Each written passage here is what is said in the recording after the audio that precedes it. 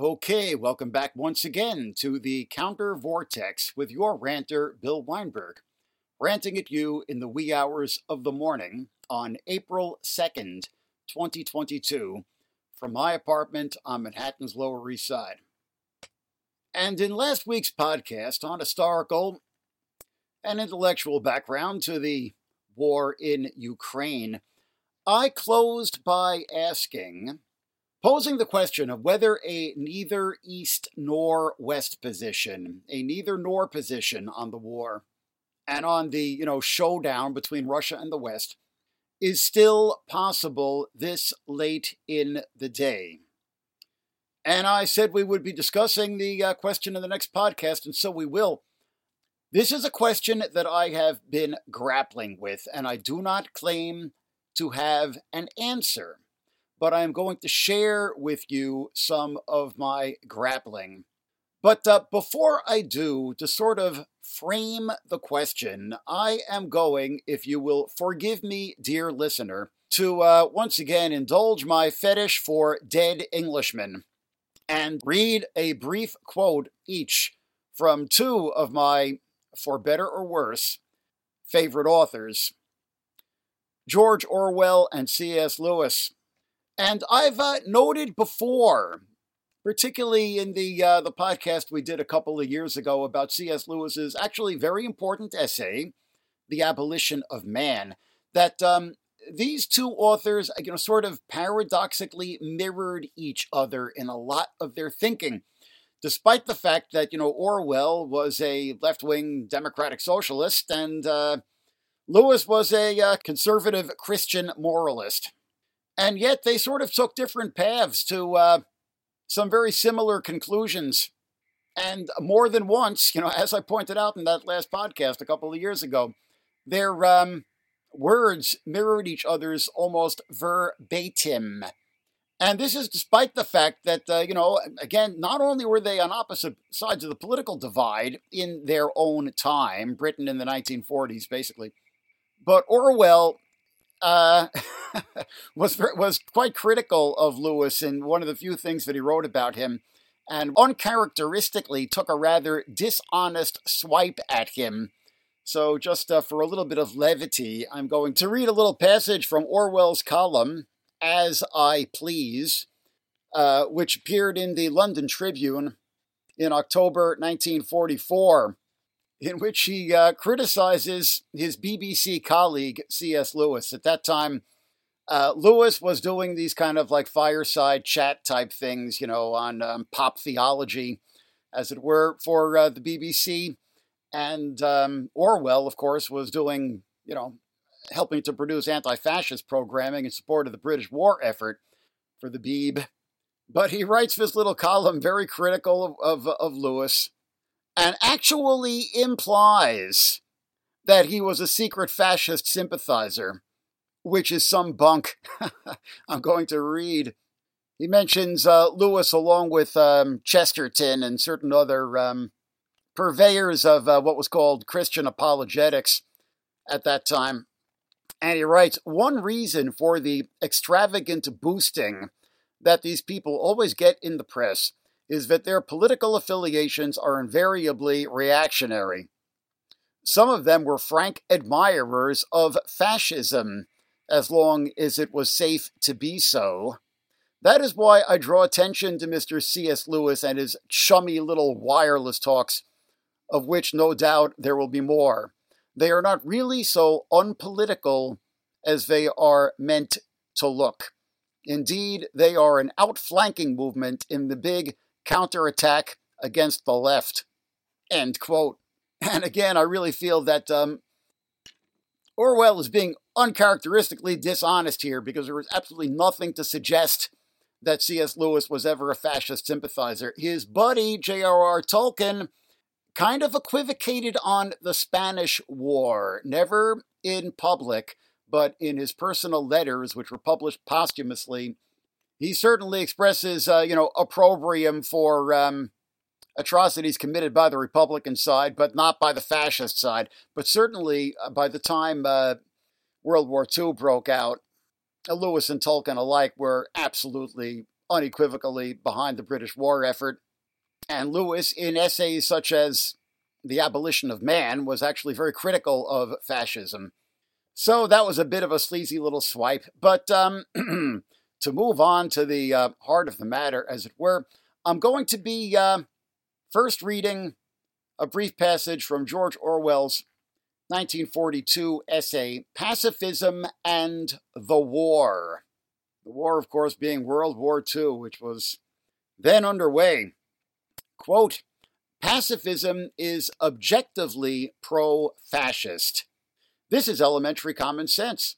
If you hamper the war effort of one side, you automatically help that of the other. Nor is there any way of remaining outside such a war as the present one. In practice, he that is not with me is against me. The idea that you can somehow remain aloof from and superior to the struggle while living on food which British sailors have to risk their lives to bring you is a bourgeois illusion bred of money and security. Mr. Savage, and here he means Derek Savage, who was a prominent British pacifist and a leader of the Peace Pledge Union, a group that Orwell had briefly supported before the war, but absolutely broke with once the war broke out. To return to the text, Mr. Savage remarks that, quote, according to this type of reasoning, a German or Japanese pacifist would be objectively pro-British, end quote. But of course he would be. That is why pacifist activities are not permitted in those countries. In both of them, the penalty is or can be beheading. While both the Germans and the Japanese do all they can to encourage the spread of pacifism in British and American territories. The Germans even run a spurious freedom station, which serves out pacifist propaganda indistinguishable from that of the Peace Pledge Union. They would stimulate pacifism in Russia as well if they could, but in that case, they have tougher babies to deal with. Insofar as it takes any effect at all, pacifist propaganda can only be effective against those countries where a certain amount of freedom of speech is still permitted. In other words, it is helpful to totalitarianism. End quote. Okay, and now I'm going to read a passage from C.S. Lewis in which he makes the identical point in nearly identical language. Very interesting. From a 1940 lecture that he gave to a pacifist society at Oxford entitled, Why I Am Not a Pacifist. Okay, he begins by stating that most pacifism is ultimately based on the intuition that all killing of human beings is in all circumstances an absolute evil, quote unquote, and then goes on to write, one attempt to get a pacifist conclusion from this intuition is of a political and calculating kind. If not the greatest evil, war is yet a great evil. Therefore, we should all like to remove it if we can. But every war leads to another war. The removal of war must therefore be attempted. We must increase by propaganda the number of pacifists in each nation until it becomes great enough to deter that nation from going to war. This seems to me wild work. Only liberal societies tolerate pacifists. In the liberal society, the number of pacifists will either be large enough to cripple the state as a belligerent or not. If not, you have done nothing. If it is large enough, then you have handed over the state which does tolerate pacifists to its totalitarian neighbor who does not. Pacifism of this kind is taking the straight road to a world in which there will be no pacifists. End quote. Wittily stated. And obviously the same point that his political nemesis Orwell was making. And, it's an important point. Now, a lot of the other things that Lewis says in this essay can be readily dismissed, particularly, his appeal to authority, render unto Caesar, and all that. All that stuff means nothing to me. But here he's making a point that really does need to be grappled with. Now, Three countervailing points readily present themselves.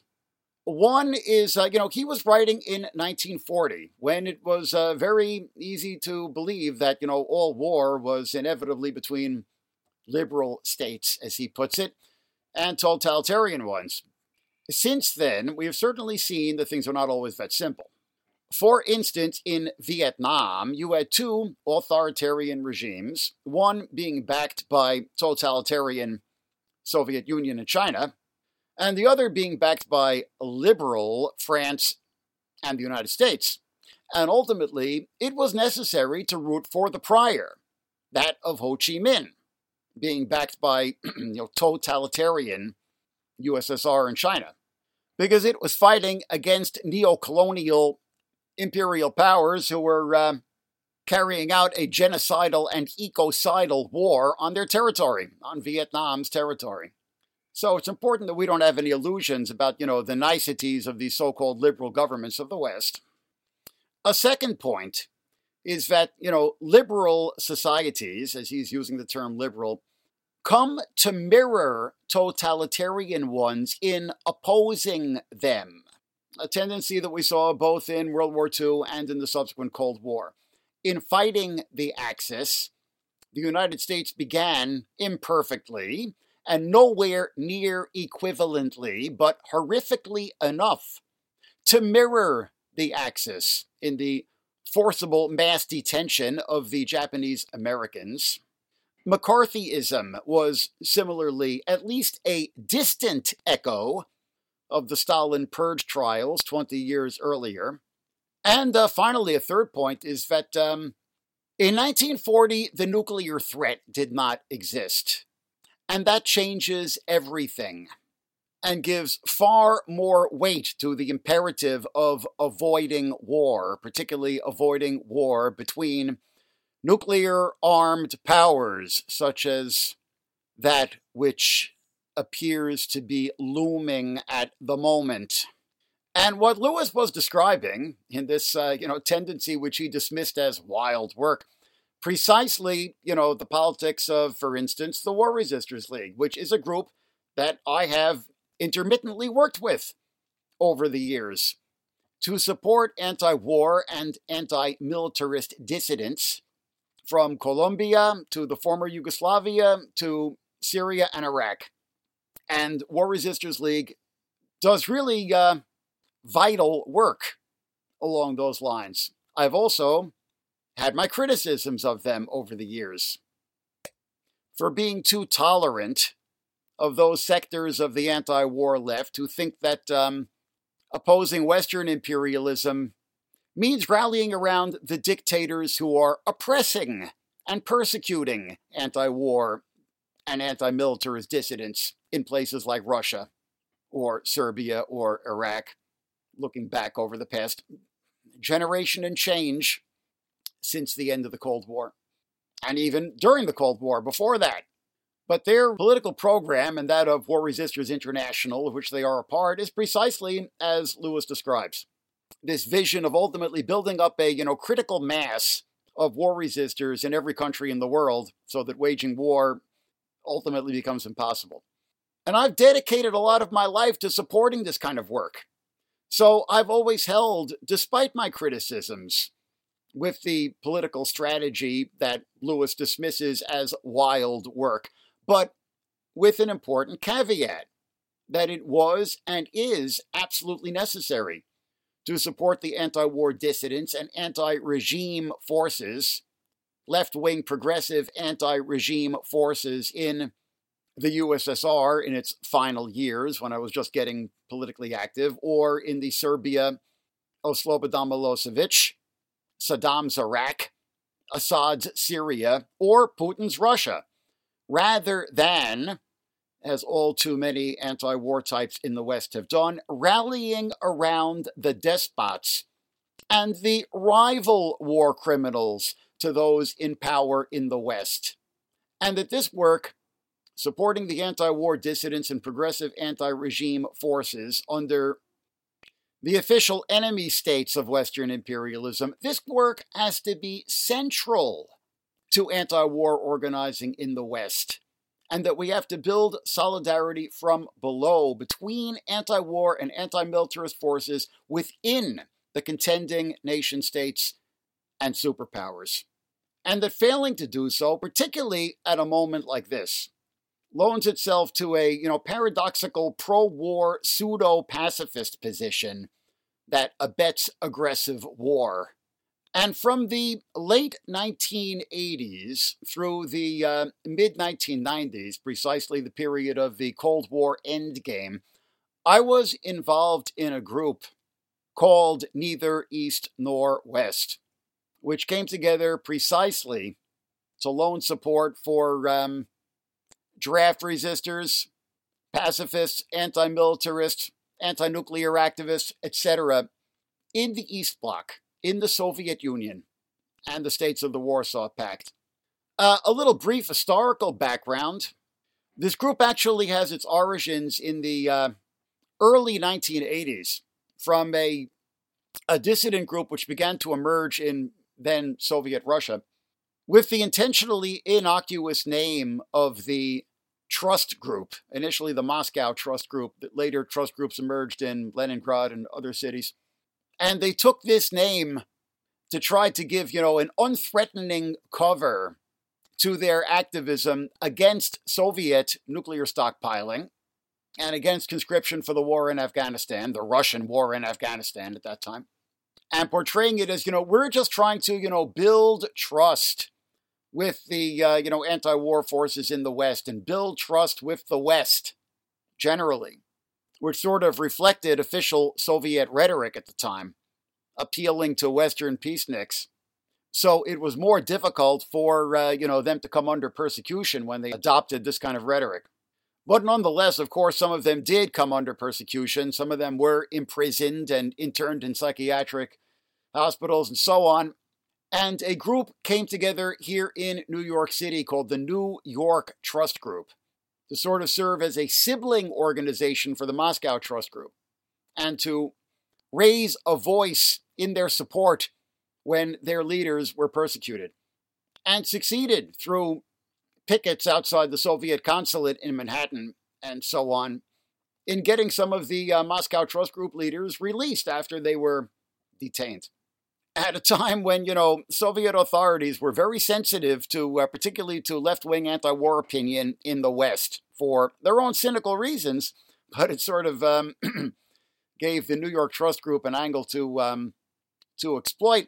And similarly, they got the Moscow Trust Group to, issue statements of solidarity at protests that were held in Washington, D.C. against U.S. intervention in Central America, linking it to opposing Soviet intervention in Afghanistan, that kind of work. And there was a particularly inspiring episode in August of 1986 in the aftermath of the Chernobyl nuclear disaster. Two of the key figures in the New York Trust Group, two very important figures in my life. One, Bob McGlynn, one of my early political mentors and a good buddy of many years who unfortunately died a few years ago. And Anne-Marie Hendrickson, with whom I co-produced a radio show on WBAI radio here in New York City for like 20 years, and is still a producer at WBAI today. The two of them flew to Moscow in August 1986 with a banner smuggled in their luggage, reading, "No more Hiroshimas, no more Chernobyls, peace and environmental safety for all," with a bunch of leaflets in Russian. I believe the banner was in both English and Russian, but a bunch of leaflets in Russian warning of, the dangers of atomic radiation. And immediately upon landing in Moscow, they met with some members of the Moscow Trust Group, and they went to Gorky Park, unfurled the banner, started distributing the leaflets, and of course, in 5 minutes, were arrested by the KGB. And Bob and Anne-Marie were deported. They were put on a plane back to the United States. And, of course, the slogan on their banner, "No more Hiroshimas, no more Chernobyls," was meant to, emphasize their neither East nor West position. This direct action was in response to the Chernobyl accident, but it was timed for what would have been the 41st anniversary, if my math is right, of the bombing of Hiroshima, August 1986. And back in New York, they transformed the New York Trust Group into neither East nor West, which kind of broadened the scope of their work to, build solidarity with anti-war, anti-militarist, anti-nuclear activists, not only in the Soviet Union, but throughout the Warsaw Pact and other nations of the East, such as Yugoslavia, which was, communist, quote unquote, but not aligned with Moscow. So it was at that time that I got involved. I was just getting to know Bob and Anne-Marie and the gang. Just as the group was expanding into neither East nor West, I became involved. And, we protested at the Soviet and Polish, etc., consulates here in Manhattan on behalf of imprisoned activists. And significantly, we got activists in Moscow and Minsk and Warsaw to protest on behalf, for instance, of Kenny Tolia, one of the anarchist defendants of the Tompkins Square uprising here on the Lower East Side during that same period, who was framed on riot charges related to the, anti-gentrification uprising that was going on here on the Lower East Side at that period, and actually did 8 months in prison in Rikers Island. And then after the Soviet collapse, we remained active for quite a few years, particularly doing support, and here in direct cooperation with members of War Resisters League for anti-war dissidents in the former Yugoslavia and in all of the republics of the former Yugoslavia, particularly, the two great antagonists, Croatia and Serbia. Both of them, the anti-war and anti-conscription and pro-coexistence dissident activists, both in the ultranationalist Croatia of Franjo Tudjman and the ultranationalist Serbia of Slobodan Milosevic, the prior being backed by the West and the latter being backed by Russia. And I'm pretty sure that, Bob and Anne-Marie, the two principal founders of neither East nor West, took the name of the organization from an essay written in 1947, back at the very dawn of the Cold War, by Marie-Louise Berneri, the legendary World War II era anarchist, anti-war militant, who, very interestingly, was the daughter, she was Italian by birth, but exiled from Mussolini's Italy to Britain, and was the daughter of Camillo Berneri, famous Italian anti-fascist militant. So Marie-Louise was actually a second generation of anarchist. And Camillo Berneri went to Spain in 1936 with the outbreak of the Spanish Civil War and the Spanish Revolution to fight in the anarchist militias then defending Catalonia and Barcelona from the fascist advance of the forces of Francisco Franco. And then the following year, 1937, particularly that critical month of May 1937, when at the behest of Joseph Stalin, the supposedly, left-wing anti-fascist Republican government of the Popular Front in Madrid moved to put down the anarchists who had really seized power in Barcelona, sparking the famous, civil war within the Civil War. And during this episode, Camillo Berneri was seemingly assassinated by a death squad organized by the Popular Front government. Not even killed in the street fighting, but dragged from his apartment in the night in a raid by some unaccountable, paramilitary forces. So his daughter, Marie-Louise Berneri, was of course deeply affected by this and became intransigently anti-Soviet, anti-Stalin, even after June 1941, when Nazi Germany broke the Hitler-Stalin Pact, invaded the Soviet Union, and precipitated Stalin's joining the war on the side of the West. So Marie-Louise Berneri was staking out a very, very lonely position. Nearly the entire left-wing forces all around the world supported the war effort during this period, she was among those few lonely anarchists and pacifists who did not, who refused to do so, who somehow walked that fine line of being intransigently anti-fascist while also opposing Churchill, FDR, and Stalin.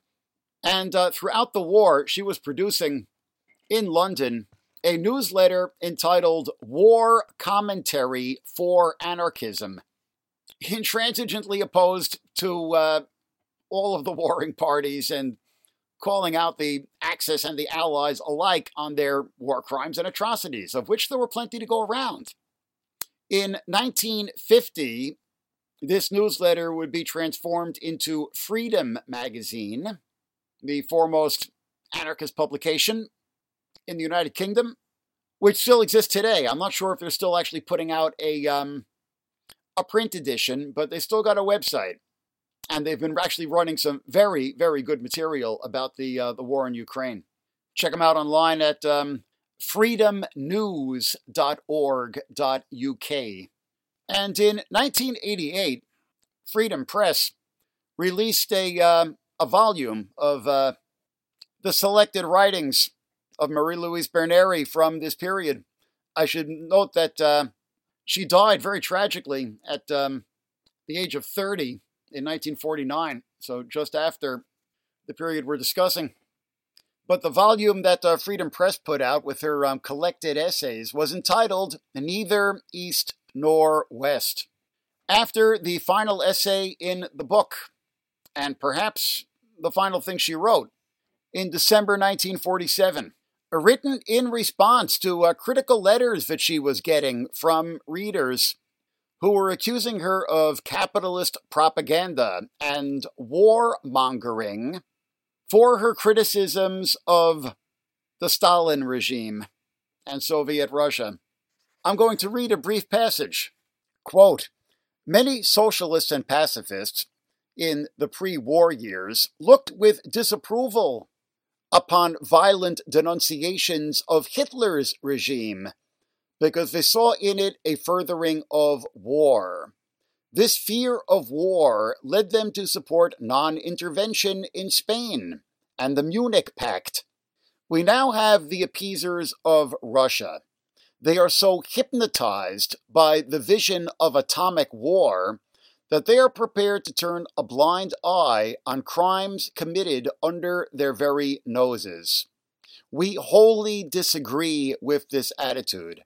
We do not think that war can be avoided by a policy which entails the suppression of facts. We hold this view for ethical reasons, but also for practical ones. Ethical, because we do not believe in suppressing truth to suit a certain policy. This would be propaganda in the pejorative sense.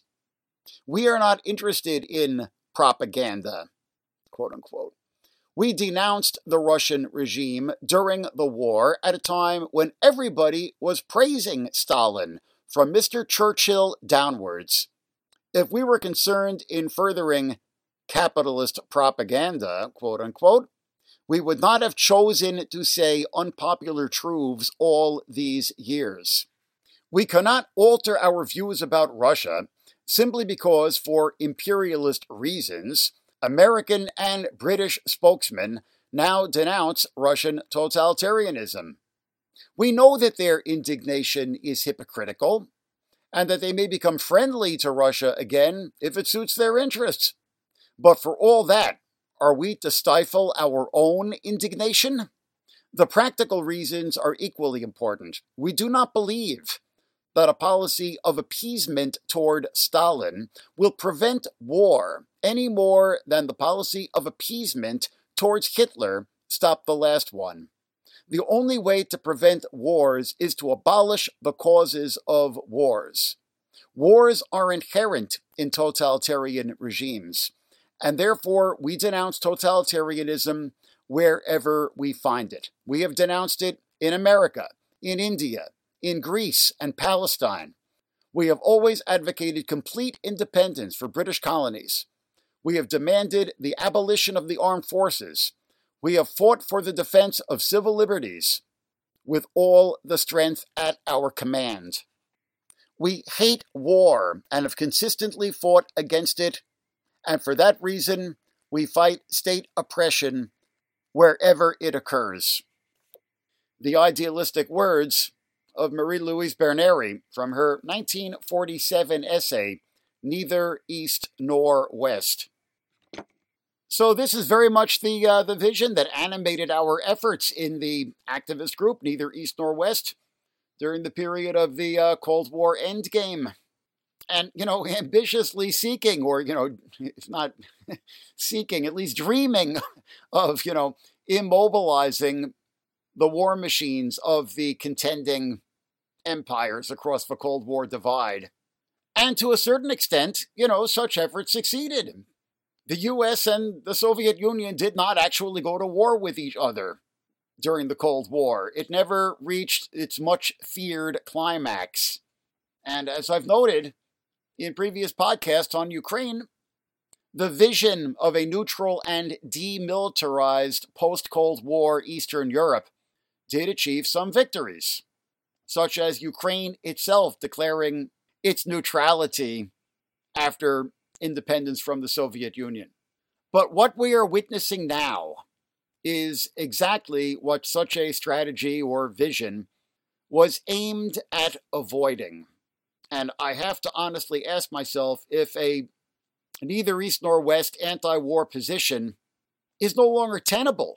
If we have reached the point at which, in Orwell's words, there is no real way of remaining outside a war such as the present one. I honestly don't know. Later today, April 2nd, Saturday, I'm going to be going to a rally outside the United Nations up at Dag Hammarskjöld Plaza, 6:30 p.m., 47th Street and 1st Avenue, called by the group Razom for Ukraine. Razom being the word for together in the Ukrainian language, a group which is based in my neighborhood in the East Village, in the Little Ukraine section. It's got its offices over on 2nd Avenue and 9th Street. And their rally that I'm going to be attending tomorrow is against Putin's war, but unequivocally in support of the Ukrainian war effort. So I guess in some ways I'm attending what could be seen as a pro-war rally.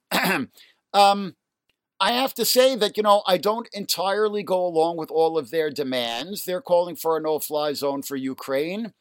I don't know about that. But that demand is not a deal breaker for me attending their rally. And this I do know. I will deny nobody the right to self-defense. I will not preach pacifism to those who are getting bombs rained down on them, which is ugly, privileged bullshit of the lowest order. And just as whatever criticism we may have had back in the day to the authoritarian regime of Ho Chi Minh, it was necessary to support his forces in Vietnam. So, today, whatever criticisms I may have of the neoliberal government of Volodymyr Zelensky, it is necessary to support his forces in Ukraine. And I note that there are also, in fact, anarchist militias that have formed in Ukraine to resist the Russians. But I imagine that they are at least de facto aligned with the government forces, just as the anarchists in Spain were at least briefly allied with the Republican forces against the fascists. So, I don't know. Like I say, there's a lot that I'm grappling with here too, but of this much I am certain. And here's where, I may be getting into even more unpopular territory. That just as it's necessary to support the Ukrainian resistance, it's necessary to support the Russian anti-war protesters. Upwards of 8,000 have now been arrested across Russia, from Kaliningrad to Vladivostok, at risk of lengthy prison terms under this new draconian law which Putin has imposing 15 years in the slammer for dissenting against the war. And while I am absolutely rooting for the Ukrainians on the battlefield, I also think that they ultimately cannot prevail unless Putin is seriously weakened or knock on wood, overthrown, and that necessarily implies support for the Russians who oppose him.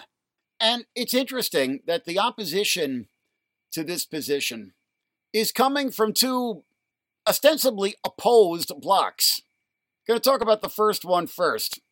On one hand, you've got there's two different elements to this bloc, but I'm going to lump them together because they're de facto allied, although they would also appear to be ostensible political enemies, but they really aren't anymore. The tankies, that is to say, the pro-Putin pseudo-left, and the paleocons, the paleo-conservative elements of the political right in this country, who are nostalgic for isolationism and support, quote-unquote, stability under authoritarian regimes. And the reason I'm lumping both of them together is because they've in fact lumped themselves together. They've formed a unified bloc. They really have at this point. It's a case of so-called red-brown politics. By way of example, just a couple of days ago, there was a piece prominently featured on the odious website Gray Zone, produced by the odious Max Blumenthal, in which his odious comrade Aaron Mate, both supposedly figures of the left, quote-unquote, in which they give a marshmallow soft interview to retired senior U.S. diplomat Chas Freeman, foremost voice of Beltway paleoconservatism, who argues that far from intentionally targeting civilians, that the Russians have been, quote-unquote, holding back. Such a perverse thing to say amid the destruction of Mariupol. I mean, it just boggles the mind. All right, so at this point, the tankies and the paleocons have formed a unified bloc. And all of the, the websites of all of the major exponents of the tanky pseudo-left are all pretty much saying the same thing. The International Action Center and the United National Anti-War Coalition are not demanding Russian troops out of Ukraine. UNAC says, the United National Anti-War Coalition, quote, no U.S./NATO war in Ukraine, end quote. And they are concerned not with the invasion of Ukraine, but with, quote, war threats on Russia, end quote. The International Action Center headlines, quote, stop the war on Russia, unquote, of which there actually is not any war on Russia. So they're opposing a complete hallucination and failing to oppose the actual war, which is Russia's war on Ukraine. So this, no matter how they may try to mince the matter or equivocate, is support for a war of aggression. It is a pro-war position disguised as an anti-war position. And, this so-called tankyism, because it is going unopposed on the anti-war left, is becoming the, dominant position. It's becoming the consensus position. I was extremely alarmed to see posted on Facebook a couple of days ago a photo which was taken of the signboard on the sidewalk outside of Bound Together Books, the venerable anarchist bookstore on Haight Street in San Francisco, where somebody wrote on the chalkboard for the passing pedestrians to see, quote, stop the U.S. proxy war against Russia, abolish NATO, neutrality for Ukraine, independence for Donbas region, U.S. out of Europe, end quote. Now, neutrality for Ukraine and U.S. out of Europe are positions that I've supported all of these years. But, I recognize that it was the threat of Russian aggression, and now finally, not the threat, but actual Russian aggression, which has made neutrality for Ukraine an untenable position. And the rest of this is just sheer bunk. It's just sheer war propaganda. U.S. proxy war against Russia? Russia is not the country which is being attacked here. And the Ukrainians are fighting in their own national interests, not acting as U.S. proxies. And independence for Donbas region. the little fascistic, ethno-supremacist, militarized enclaves that Russian-backed separatists and probably actual Russian forces have carved out of Ukrainian territory. Unbelievable. Now, in the back and forth which went on in the comments after this photo was posted, this extremely maddening and demoralizing photo was posted, it became clear that apparently this position is not the consensus of the Bound Together collective, thank goodness, but was apparently the work of one volunteer acting unilaterally. So hopefully corrective action is going to be taken by the Bound Together bookstore collective. But in my own comments, I posed alternative slogans that we anarchists at this moment should be, putting on the signboards outside our bookstores and so on. Stop the Russian war of aggression against Ukraine.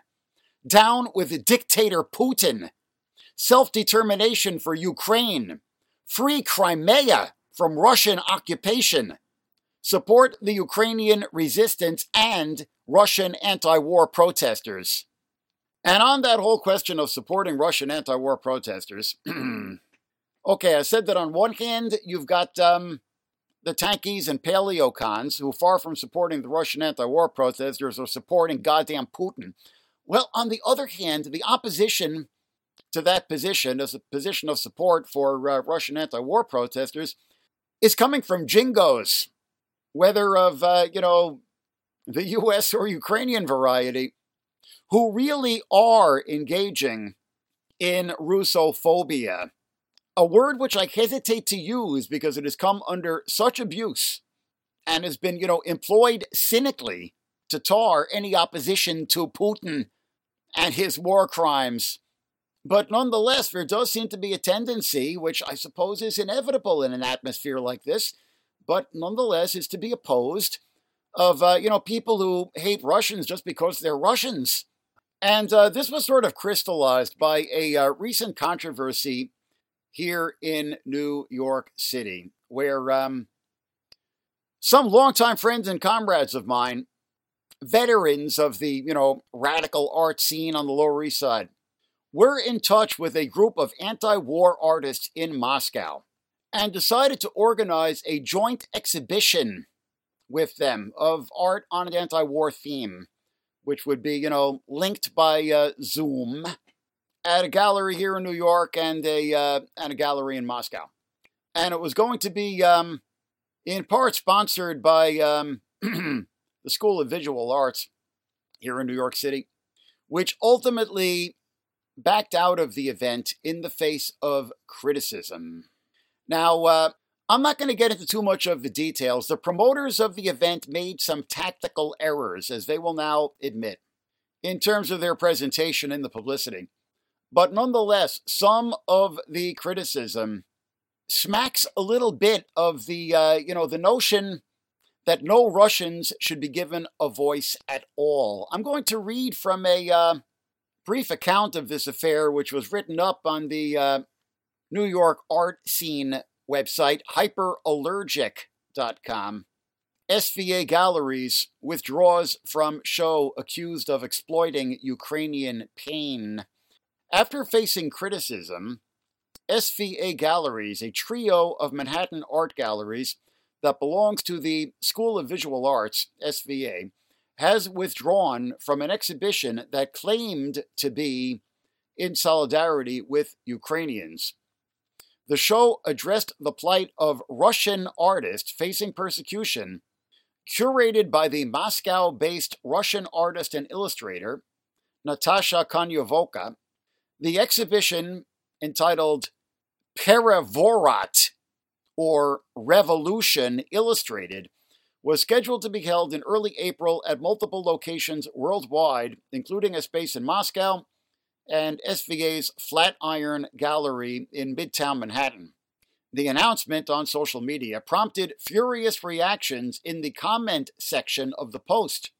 One comment asked, quote, "Why are you exploiting Ukrainian pain to promote Russian voices?" End quote. Well, I respond that some Russian voices need to be promoted now. And the fact that, in the current ultra-repressive atmosphere in Russia, these artists actually have dared to organize a show in Moscow under the name Peravorat, or Revolution, clearly implying a revolution against Putin, indicates that they are precisely the kind of voices, the kind of Russian voices, that we need to be supporting and amplifying. And certainly a Peravorat, or revolution, against Putin is exactly what is needed now. And I have been led to understand that while the exhibition has been canceled here in New York City, it is in fact going ahead in Moscow and at an art gallery in Easton, Pennsylvania, of all places. And some of the New York artists are actually going to be going out to Easton, Pennsylvania for the event there on April 9th. So I'm glad that this event is going ahead in some form. And apparently I've also been led to understand that some Ukrainian artists in besieged Kyiv have also been brought on board. So whatever early tactical errors the organizers of this event may have committed, this is precisely the kind of work that needs to be done at this moment. And by way of analogy, I am going to, return to what I've been saying on this podcast about Hong Kong over the whole period that the protests there have been going on, and followed by the totalizing wave of repression that we've seen over the past year. I support the protesters, unequivocally. But I've also been alarmed at the anti-mainlander sentiment that has taken hold among many of them, and their tendency to look to the United States and British imperialism for succor, rather than attempting to build solidarity with protesters in mainland China, who do actually exist. And ultimately, I really don't think that the liberation of Hong Kongers or Tibetans or Uyghurs or Southern Mongolians will be possible without building solidarity against the Beijing dictatorship with Han Chinese. And similarly, I do not think that Ukraine's survival will be possible in the long run, or that there could be any retreat from the current escalation toward nuclear war without vigorous solidarity on the part of those who oppose Putin's aggression all around the world with anti-war and anti-regime forces within Russia. Watch this podcast. We'll have more to say about this in the weeks to come. This has been Bill Weinberg with The Counter Vortex. Check us out online at countervortex.org. Please support us on Patreon. We ask a minimum of just $1 per podcast, and we really do need your support. Join the Counter Vortex, join the resistance, and rant on you next time.